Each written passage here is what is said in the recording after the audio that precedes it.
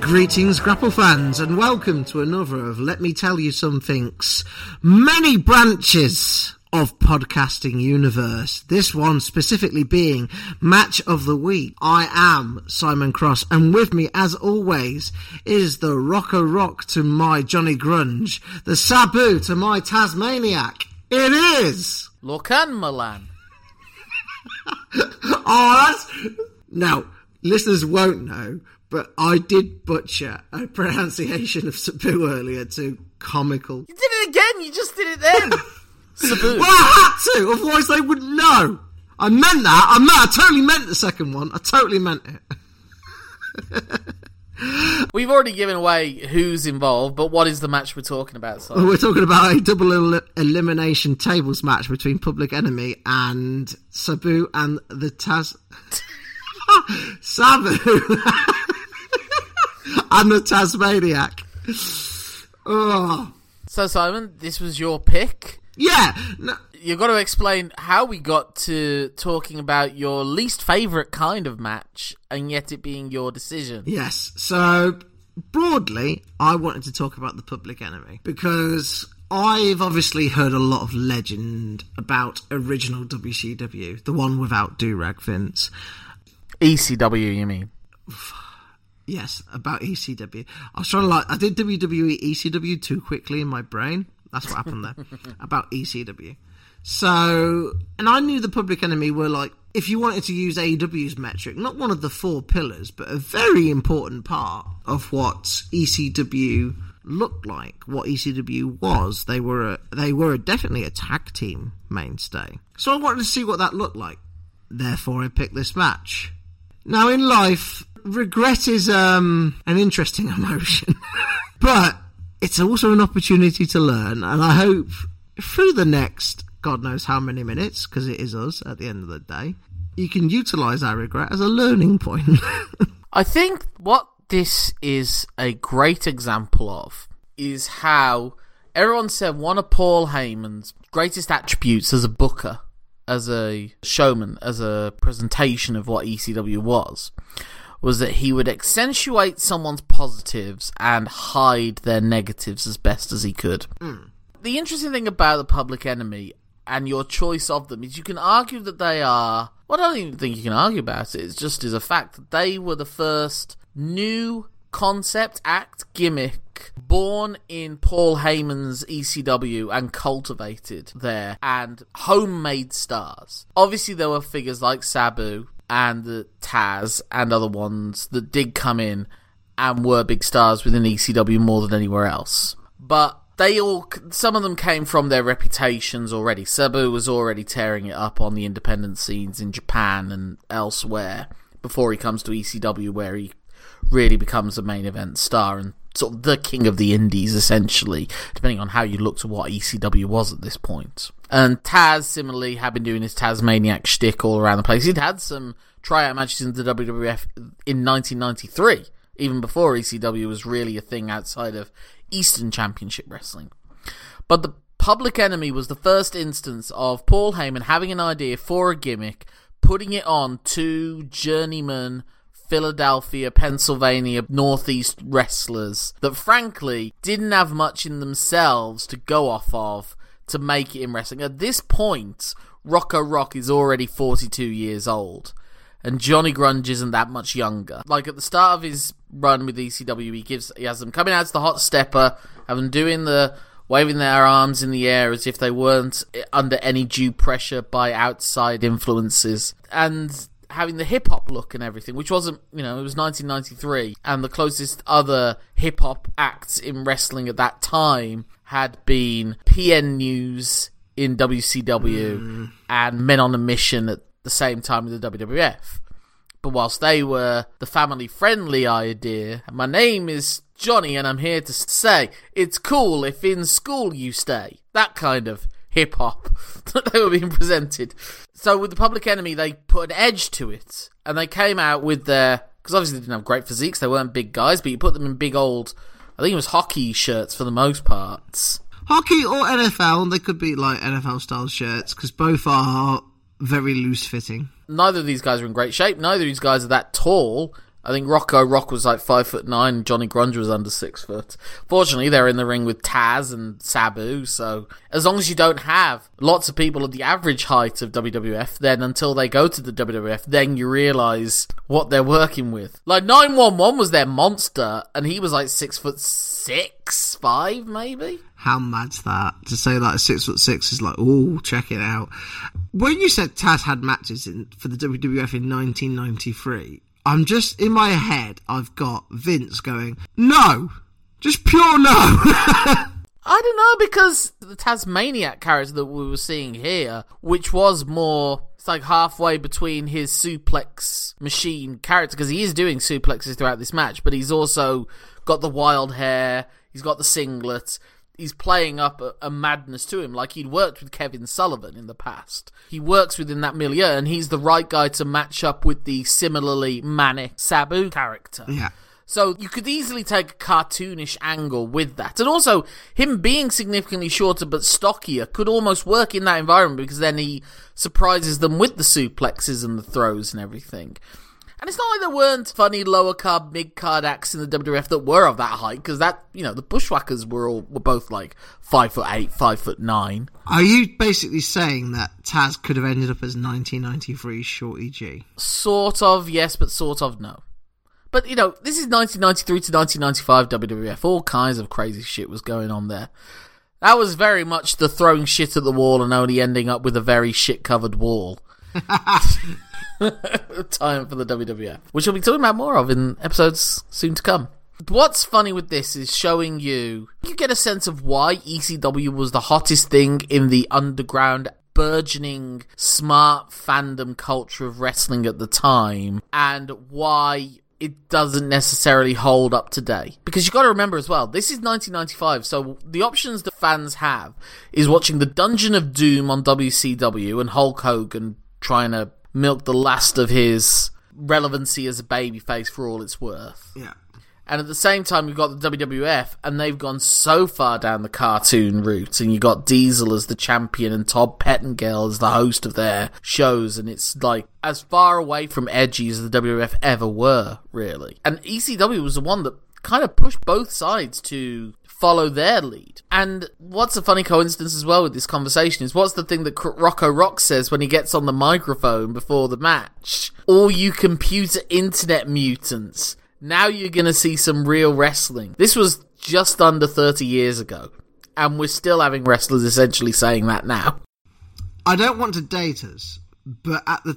Well, I like you, Simon, but not in that way. At the time of recording, Cage Match have actually issue an edict basically going, any mentions to AEW and WWE matches and likewise will result in banning. So the Internet Mutants, look, 30 years ago, like they were just complaining about match quality. That now they've, like, ironically enough, mutated into some sort of like weird tribalism. Is all I'm saying. Well, it's still match quality, isn't it? Now it's statistical, mathematical evidence to it. Yeah, but also it's tanking ratings on purpose for rival promotions and so all other kinds of, like, weeb shit. Like, go out and touch grass. I know as a podcast host for a wrestling podcast, that's, like, a weird thing to say. And also, we live in the Midlands, so... Go out and touch very brown grass, or very sodden grass at the time of recording. Or some cement, if that's all you can get. Cement with a small daisy growing out of the cracks. Indeed. Sorry, I forgot you were more city-based. Or more major city-based, rather. But, so, when you realised this was a tables match, did your stomach drop? A little bit. I'm not going to lie. I'm not going to hide. Why do you hate tables matches so much? This both disproved me and proved me this match. So I'll go to my origins first. I hate WWE tables matches because it's all a case of, I nearly hit the table, and they do that so many times, and they never executed a Vince WWE tables match well. Now, to my knowledge, there's not been one under the Triple H era yet. So it could be that changes. And you've mentioned a couple of Dudley's matches to me, which might change my point of view.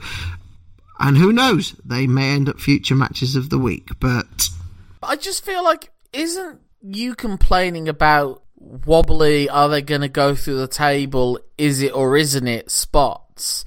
Like complaining about a regular match having 2 counts.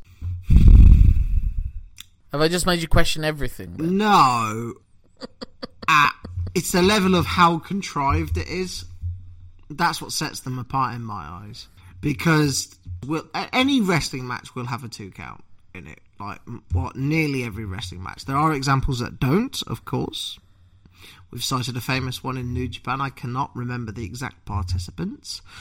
But obviously people are just trying to win the match, and that's just something that naturally happens. There will be a 2 count, because someone will kick out, obviously, because the whole object of wrestling at its core is to get pinned for a 3 count. When you add gimmicks to this, and I have a friend who hates I Quit matches for the same reason I hate tables matches, is that regular moves get changed into like, oh, it's going to be super murder death kill because he shoulder tackled him and there was a table within like 8 feet, so he might have gone through it. And it's how he or she will gravitate to the table and then like wobble near it. It's how they like link it in. And my friend's gripe with the I Quit matches is how it'll be John Cena doing like 2/5 of the 5 moves of doom, and then the ref will run over with a microphone. Do you quit? I'm like, it's 2 shoulder tackles. Grow up. I get very exercised about tables matches. No, what I get exercised about, and it isn't. It's more that I've seen tables matches showing this more than any other type of matches, is contrived spots. Contrived spots are what I hate most in wrestling, I think. Well, tables being involved in wrestling there's such contrivance to them anyway. It's very hard to do a natural table spot, and we're going to have to call a moratorium on them at some point, but I'm going to have to cite Bret Hart. One of the best early table spots, and this was in 1995 WWF, so again, was that the start of the influence of ECW and Sabu really popularising tables and the Public Enemy. So it was essentially the 2 table gimmick guys feud going at each other in Sabu and the Public Enemy, and Taz being along for the ride. Is Bret did, and it was a common spot that he'd do anyway, where he'd be on the apron and then he gets shoved off it, and usually Bret would slam into the guardrail. One time he did it and he broke his sternum. And he talks about that in the Wrestling with Shadows documentary. But this time they did it so that he was in line with the announcer's table. And so he flies off and flies straight through the announcer's table ringside. And it wasn't set up. There was none of this Chekhov's.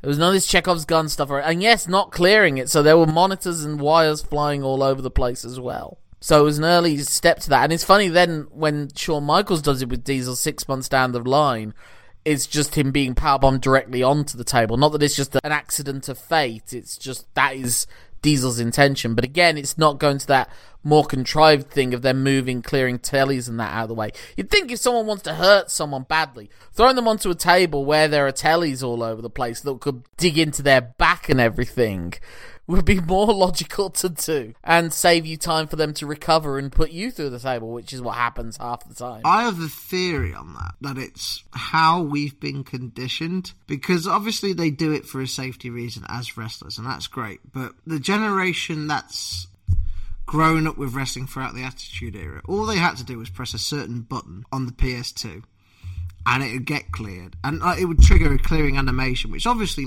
in the game coding meant that part of the environment is ready to be broken.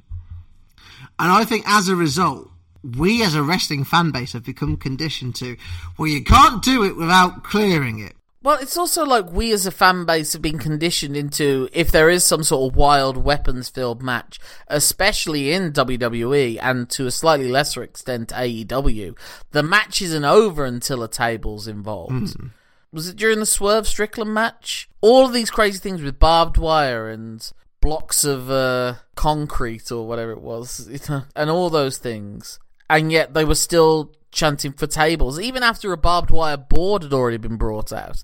And it's like, in the escalation stakes, that's like going into the final fight in a Marvel Avengers movie, hoping you're going to get and see some one-on-one action between Ant-Man and Yellow Jacket. You know, it's like, it's not the point that we've built up to. It shouldn't be, logically. And I guess, again, it was like the outsized influence of ECW was, and it's not like table spots weren't there already.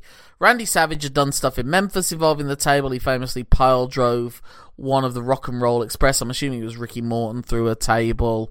Terry Funk used tables in his feud with Ric Flair, pile driving him on it after the Steamboat match, setting off their feud. Hulk Hogan and Harley Race did some spots involving the ringside tables.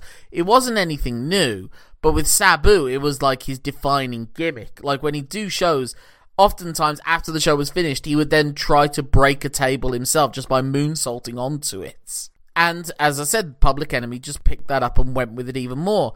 And then it was just like there's tables everywhere, and it's like Cactus Jack saying that like everything just got escalated too far. And it's like, oh, if everyone bleeds, then what does it mean if I bleed?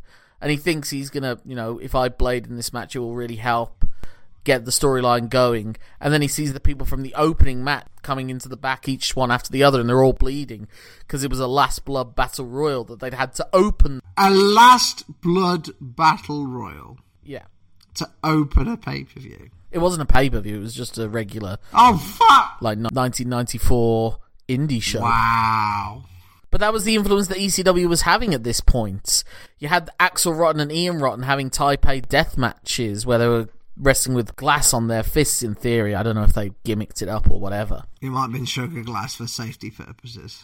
Yeah, and so again, ECW, they knew they didn't have the top quality wrestlers, so they had to cover it with ultra-violence. And then, as 95, 96, 97 goes on, you get wrestlers who can do more stuff in the ring. You get your Malenkos and your Saturns and your Guerreros and your Benoits, and Benoit pops up at the end of this match. Yep.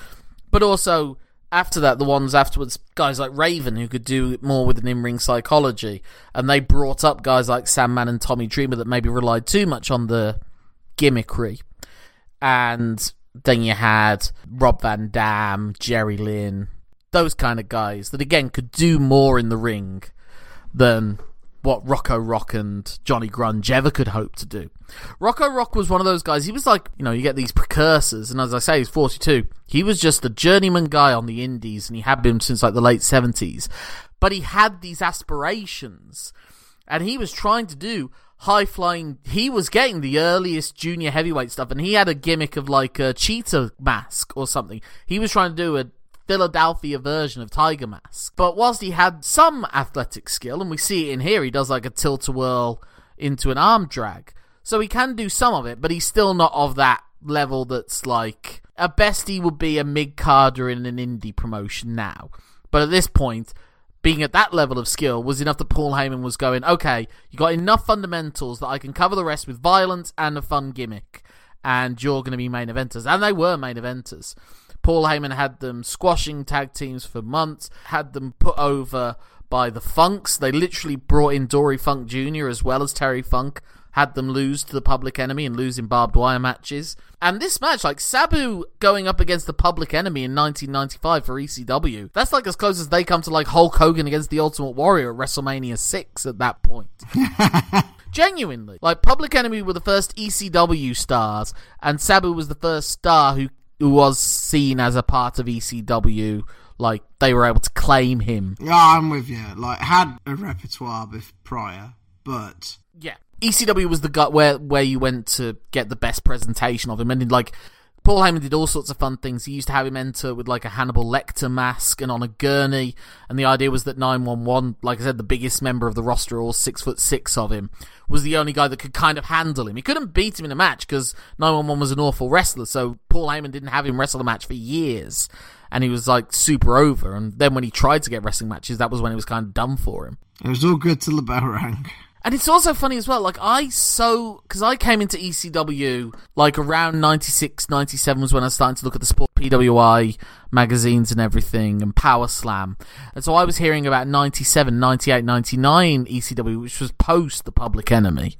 Because they left at the start of 96 to go to WCW, where they were quickly exposed and were just lower card jobbers almost immediately. They had a good brawl with the Nasty Boys, but the thing was, the Nasty Boys could brawl better than the Public Enemy actually could do, and they could have regular tag team matches of a decent quality. Like, if you watch the match the Nasty Boys had with the Steiner Brothers in 1990, and the matches they were having with the Legion of Doom and the Hart Foundation in 1991, the Public Enemy would not have been able to keep up with that pace. So really they were just fodder for fun little spots involving tables, and I think both of them got beaten by Goldberg on numerous occasions in 1998 WCW Monday Nitros and Thursday Thunders and everything.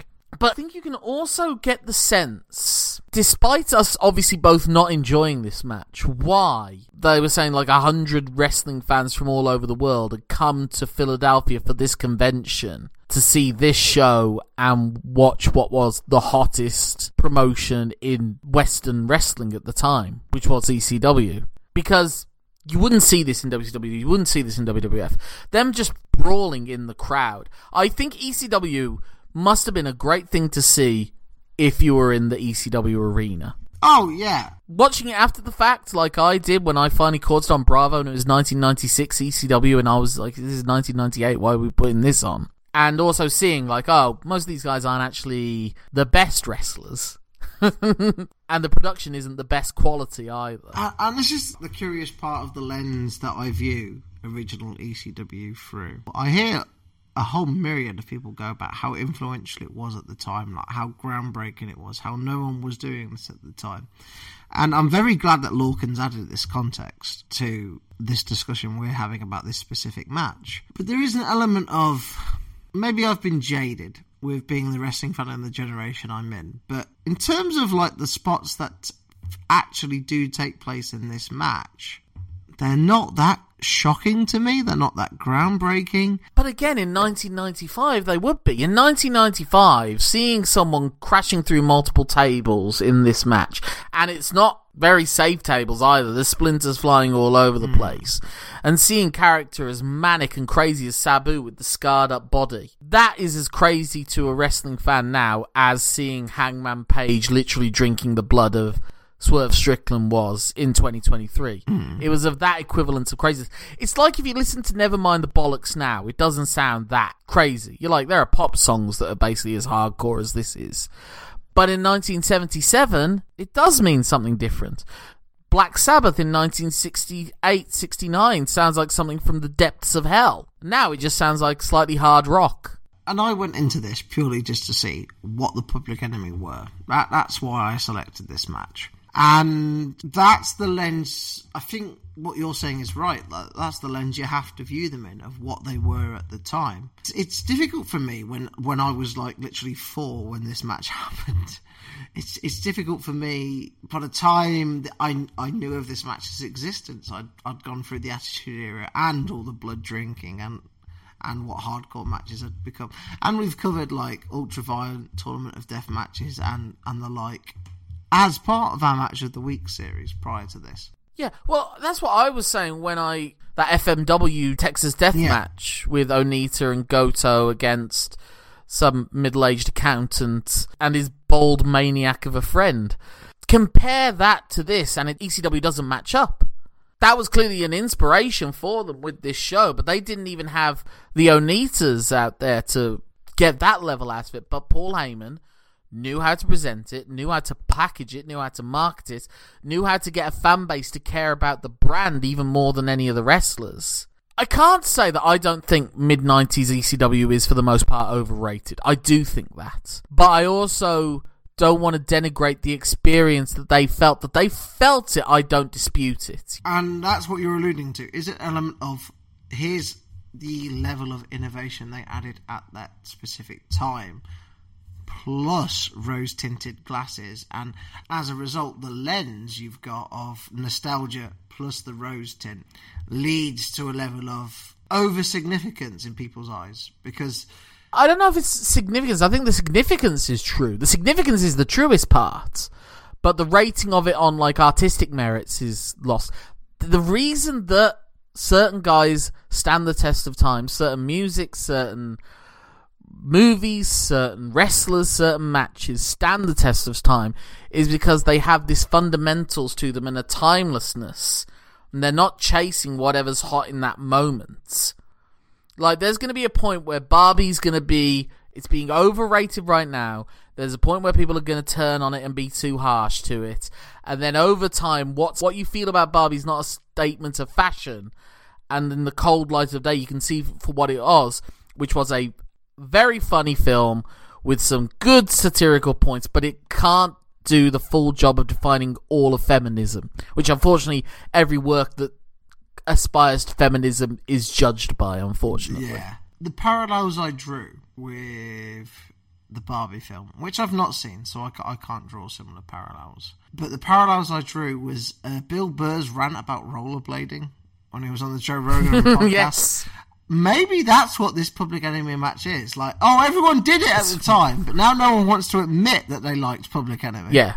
They're not a team that's like, unless you were proper, like, the best days of my life were 1993 to 1995 in Philadelphia, and then you might still try and claim it. But I don't think a GCW fan would watch this and think this holds up. That because I tell you what, we do need to talk about specifically the Hardy Boys against the Dudley Boys 2000 Royal Rumble match, because I do think that's maybe the best tables matches, and it's falling under these similar rules of you've got to put both of the other team through a table.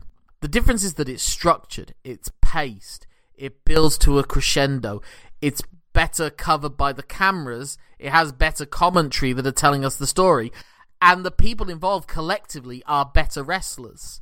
Sabu was a guy that could do amazing things, but really was luck of the draw as to whether... I mean, this is 1995 Sabu, so he's hitting things much more often than he isn't, which was more like 97 onward Sabu. And Taz is a good, solid wrestler, but he hasn't found himself yet in his perfect form, which is Taz character he comes up with in 96. And this is the build-up to the feud between those two that's maybe...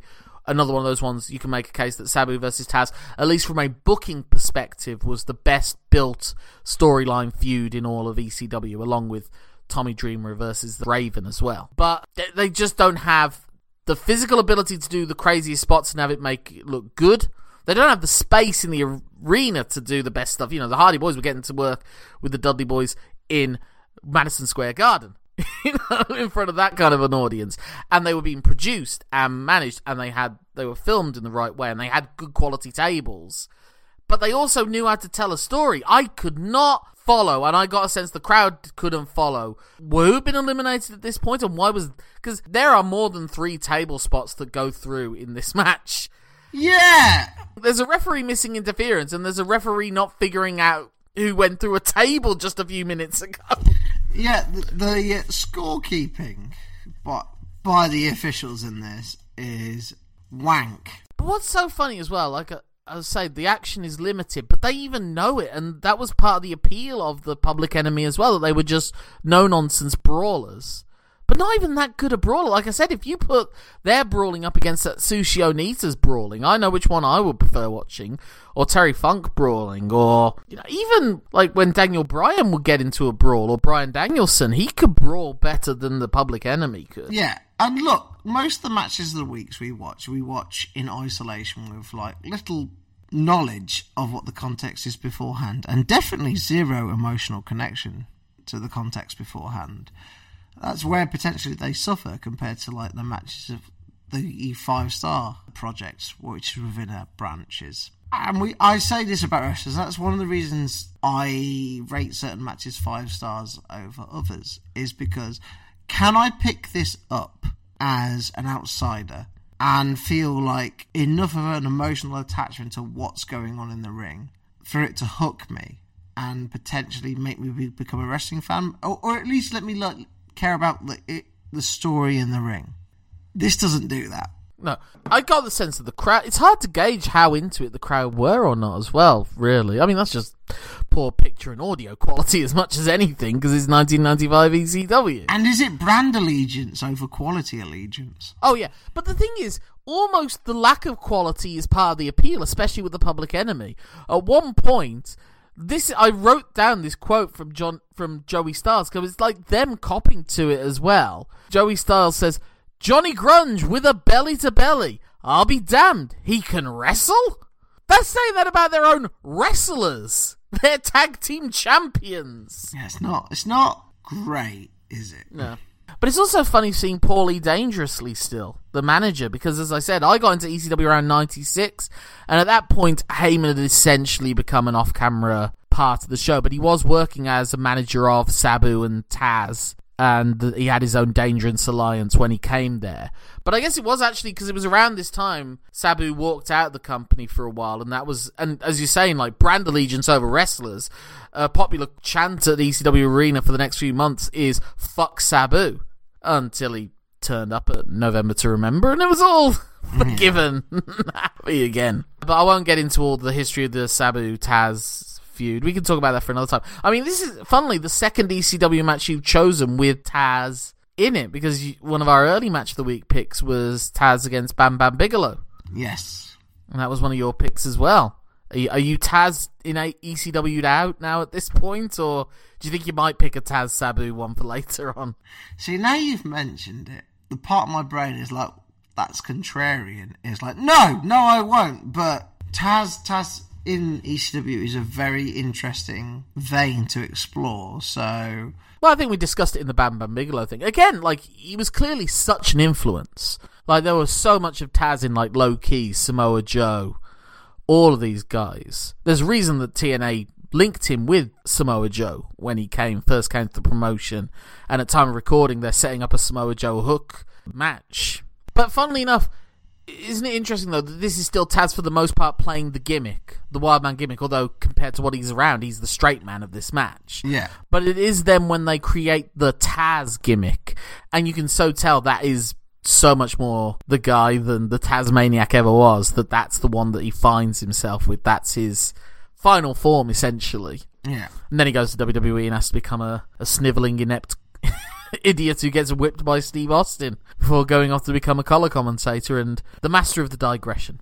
Oh. But we digress. Do you have anything else more to say? It's just like, people go through tables, eventually Sabu and Taz win. And then Chris Benoit comes in and they're going to put them through another table. You know, it was like table spots. At some point the bell rings and there are more table spots. They know what they like and they deliver a lot of it. But it is also funny, like the early days of the internet and everything, and there's a video, if you want to find it online, and I'm guessing it must have been from this convention that they held, where Paul Heyman predicted that WCW Monday Nitro is about to get destroyed. And he's like, half right, half wrong.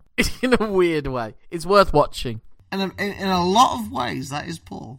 But it is also interesting looking at what the rest of this card was. You had Jason the Terrible and the Pitbulls against Hack Myers and the Young Dragons. Tommy Dreamer against Stevie Richards with Raven.